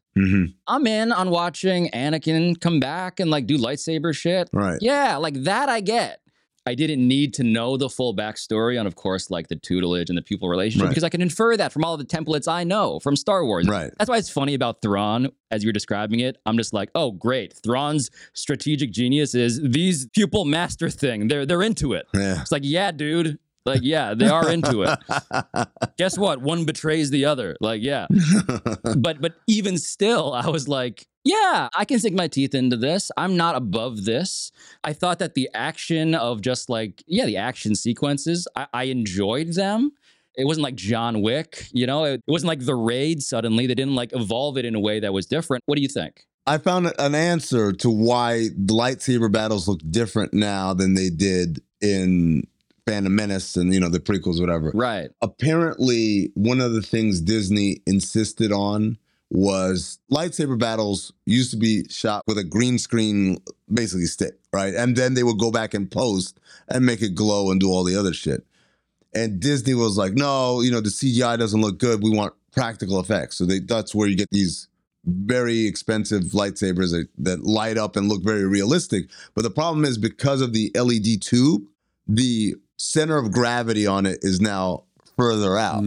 So what used to be most of the weight was in the hilt and you could just do this and execute very fluidly moves. Now it's like it's a little heavier because it's leaning out in front of you. Oh. I was like, oh shit, all right, that makes sense. Yeah, something was different about the physics of it. And I could not have possibly guessed your answer or your explanation, but that does now track with how it felt somewhat different and intriguing. Given that you never watched Clone Wars, how did you feel about Hayden Christensen's Anakin Skywalker? I mean, it felt like Hayden Christensen, Really? So you were like, this feels just like Anakin from the prequels? Insofar as he was kind of like, I don't know. I don't want to be mean to Hayden Christensen. Oh, please. It's sort of like he has a Tiger Beat kind of aesthetic, right? Like some Jonathan Taylor Thomas sort of hair, like a little Home Improvement. Like I get it. Yep. That's what you wanted to establish. Sure. But in terms of like bringing the emotional gravitas, there's a reason I'm like talking about the action sequences. Like I didn't give a fuck about their emotional connection. Truly. Wow. That didn't rate for me. Wow. I was like, oh, this is kind of like watching Anakin Skywalker roll around in a field with Natalie Portman. Oh, you've gone too far. Didn't do it for me. I don't like sand. It's coarse. Yes. Rough. That. Not like you. You're smooth. Oh my God. I forgot about that specific line. He was way better than that. Come on, Pablo. Dude, yeah, man. Like, come on. Was he, guys? Was he really? He really was, man. That performance in Attack of the Clones is one of the worst things that has ever been put on film in a major blockbuster motion picture. He was definitely better than that. Okay, I should be fair. He was better than that, but it reminded me of that. Yeah. That's the de-aging for you. Takes you right back. So truly, right? Like on the scale of Ahsoka to the Irishman, not as conspicuous. Yes. As watching like 80-year-old Robert De Niro de-age, like pick someone as if he's 100 years old. Anyway, for green screened combat and green screened action, I wasn't taken out of it. Right. I felt like a little kid who had a Boba Fett action figure. I'm like, cool. And that's on some level, I'm looking for that response. And this series did give me that on the level of like, oh yeah, this is candy that I'm eating. All right. So I think at this point, Pablo, we're going to ask you to do two things. One is give us a grade for Ahsoka as a series. And then we've got 7 seasons of live action Star Wars TV that I believe you've watched all of them, right? Yeah. So give us a score and then give us a rank where this thing falls for you. Okay, so I'm going flat B, flat B. What's that in 1 to 10? Is that like an 8? Lower? In my household, that's like a 3. Just going back to bringing my parents back a B. You ain't first, you're last. That's right. It's more like a 7.5 is what I'm saying. 7.5, okay. Yeah. And now your ranking. I mean, worst. It hurts me to say this, given my origin story, but Book of Boba Fett was dog shit, man. I wanted to like it so much for the reasons you now fully understand, and it was so disjointed. I didn't care about Boba Fett. I was like, he's trying to be like a fucking mayor. What is this? Like, come on. Oh, man. It was disappointing on the level of I never felt like I was eating the candy, despite again, attempts variously throughout. So that was rough. So Obi-Wan, I think I'm going right in that second worst slot. Totally forgettable. I want to offer a more meaningful critique, but I don't even remember. My most memorable part of Obi-Wan is someone went back and stitched it all together into one giant movie. And allegedly that played better, but I couldn't make it through that either. So I'm like, even if it was meant as a movie, didn't really track for me. You know what really sticks with me from that, for whatever reason, Pablo, is when he's making like sushi grade whale tuna meat. Oh, yeah. That is burrowed deep in my brain. Also, there's an inquisitress named Riva. Wonder if she'll ever show up again. What a time. Oh, God. I do remember the sashimi. Yeah. The expanded universe sashimi. I wanted him to go back to work, you know? Right. Cut some more sashimi. Right. Wanted more of that. Got caught up doing other stuff. I think I'm going season 3 of The Mandalorian here. Mm-hmm. It just felt like we're now at the phase of, you guys want this, huh? Like, okay, we do. I watched all of it. You win. Then I'll go Ahsoka. Then I'll go season 2 of The Mandalorian. Then I'll go season 1 of The Mandalorian, which I thought was legitimately excellent. And then I'm going, you know how much I love Andor. Much as I killed Boba Fett for being a mayor, all I want is mayors, I guess. All I want is just like local politics. Star Wars politics, man. I can't get enough of it. I'm a huge hypocrite. Loved it. Can you explain to me Mando 1 over Mando 2? Yeah, Mando 1 just felt... Was it the newness? Yes. The shininess? It felt eye-opening to me. And it's hard to divorce. I would need to truly go back. That's the one where I could see us flip-flopping, but truly it gets credit because here they were giving me something that, again, I grew up wanting, which is more Mandalorian content, more bounty hunter stuff. Right. Baby Yoda, give me the timeline of when Baby Yoda showed up. How deep into The Mandalorian did that happen? Episode 1, I want to say. End of the first episode, yeah. Yeah. Is the reveal. He doesn't know what his job is. That's right. And he gets into the office and then he does an unboxing and it's like, oh shit. I was not expecting that, and neither were we. And then off to the races. Right. So I think that's where I give credit for the newness too. By season 2, I think I'm thinking again in the realm of like, I know what levers you guys are pulling. But truly, I can be convinced. Pressure test this, right? Mm-hmm. Do you guys think Mando 2 is way better than Mando 1? I won't say it's way better. I liked it better because it had a more linear story, whereas Mando season 1 felt very Xena warrior princess. What adventure are we going on this week? Yeah, it felt a little Star Trek-y. Yeah. And then 2, the end. That story culminates in an insane reveal. Oh, true. That, by the way, the actors did not know. Everyone on set was told that the Jedi who shows up is Plo Koon. And everyone believed it. Like, wait, Plo Koon's dead. Like, no, but Plo Koon is Dave Filoni's favorite Jedi. So no one, like, second guessed why Plo Koon would be the guy to save the day. Man, that's a great point. I would say that the most memorable scene in The Mandalorian is that last one. Yeah. I can be convinced. You might have convinced me. You may have convinced me to put 2 as my number 2 overall. Your rankings are probably the closest to mine of any of the people we've had do this. Yeah, and I think the sticking point is, and this messes everything up, what do we do with the Luke training episode and the other episode in the middle of Boba Fett? Does that go to Mando 2? Right. Does that become its own little mini series? Yeah. It definitely doesn't belong to Boba Fett. Yeah. And that's why I ranked it so low. Yeah. It's sort of like you're not even proud of what you're doing here. Mm-hmm. You're just going to take a halftime, an extended break with something way better. Totally. And then come back. Oh, and the Power Rangers are back. Imagine it would be like watching the worst Super Bowl ever and then like having a great halftime show, right? And then Prince comes out with Baby Yoda. Blown away. It's not even that, though. It's like taking out the third quarter of the game and being like, you guys want more of that? Because we'll give it to you. Like, yeah, I guess we do, actually. Oh, man. Well, Pablo, that's all the stuff I got for you, man. I appreciate you joining us, man. As always, I cannot stop finding out stuff. And I'm going to do what I have long not done, which is finally complete my Freddie Prinze oeuvre. And I'm gonna go appreciate this stuff. You guys have persuaded me on that too. You know, you asked me earlier, what do I need to watch?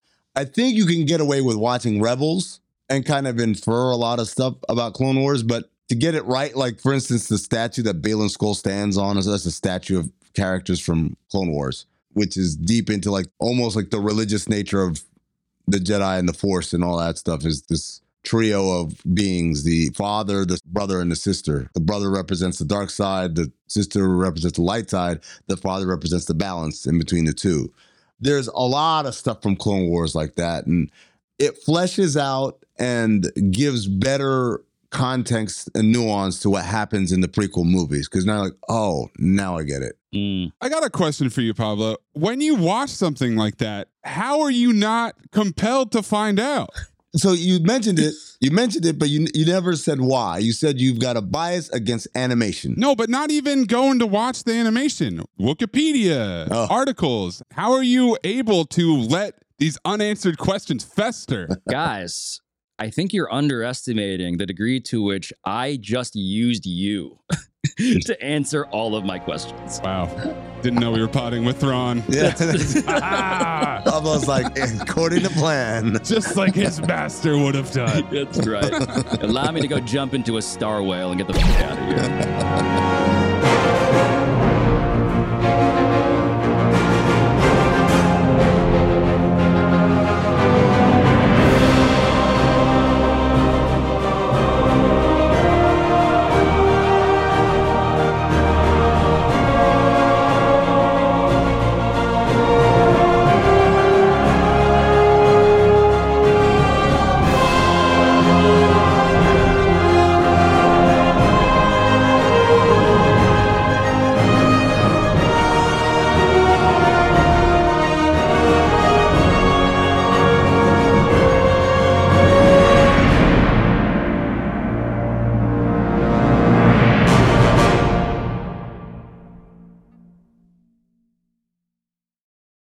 I love sports.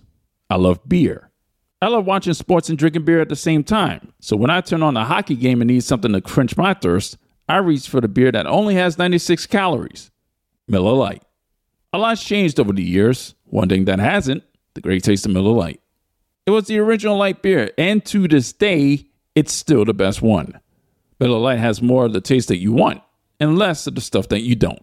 Miller Lite keeps it simple. Undebatable quality, great taste, only 96 calories. It's the beer that strips away everything that you don't need and holds on to what matters most. The original light beer since 1975. Times change, but you can always enjoy the great taste of Miller Lite. Tastes like Miller time. To get Miller Lite delivered right at your door, visit MillerLite.com/crate. Or you can find it pretty much anywhere that sells beer. Celebrate responsibly. Miller Brewing Company, Milwaukee, Wisconsin. 96 calories per 12 ounces.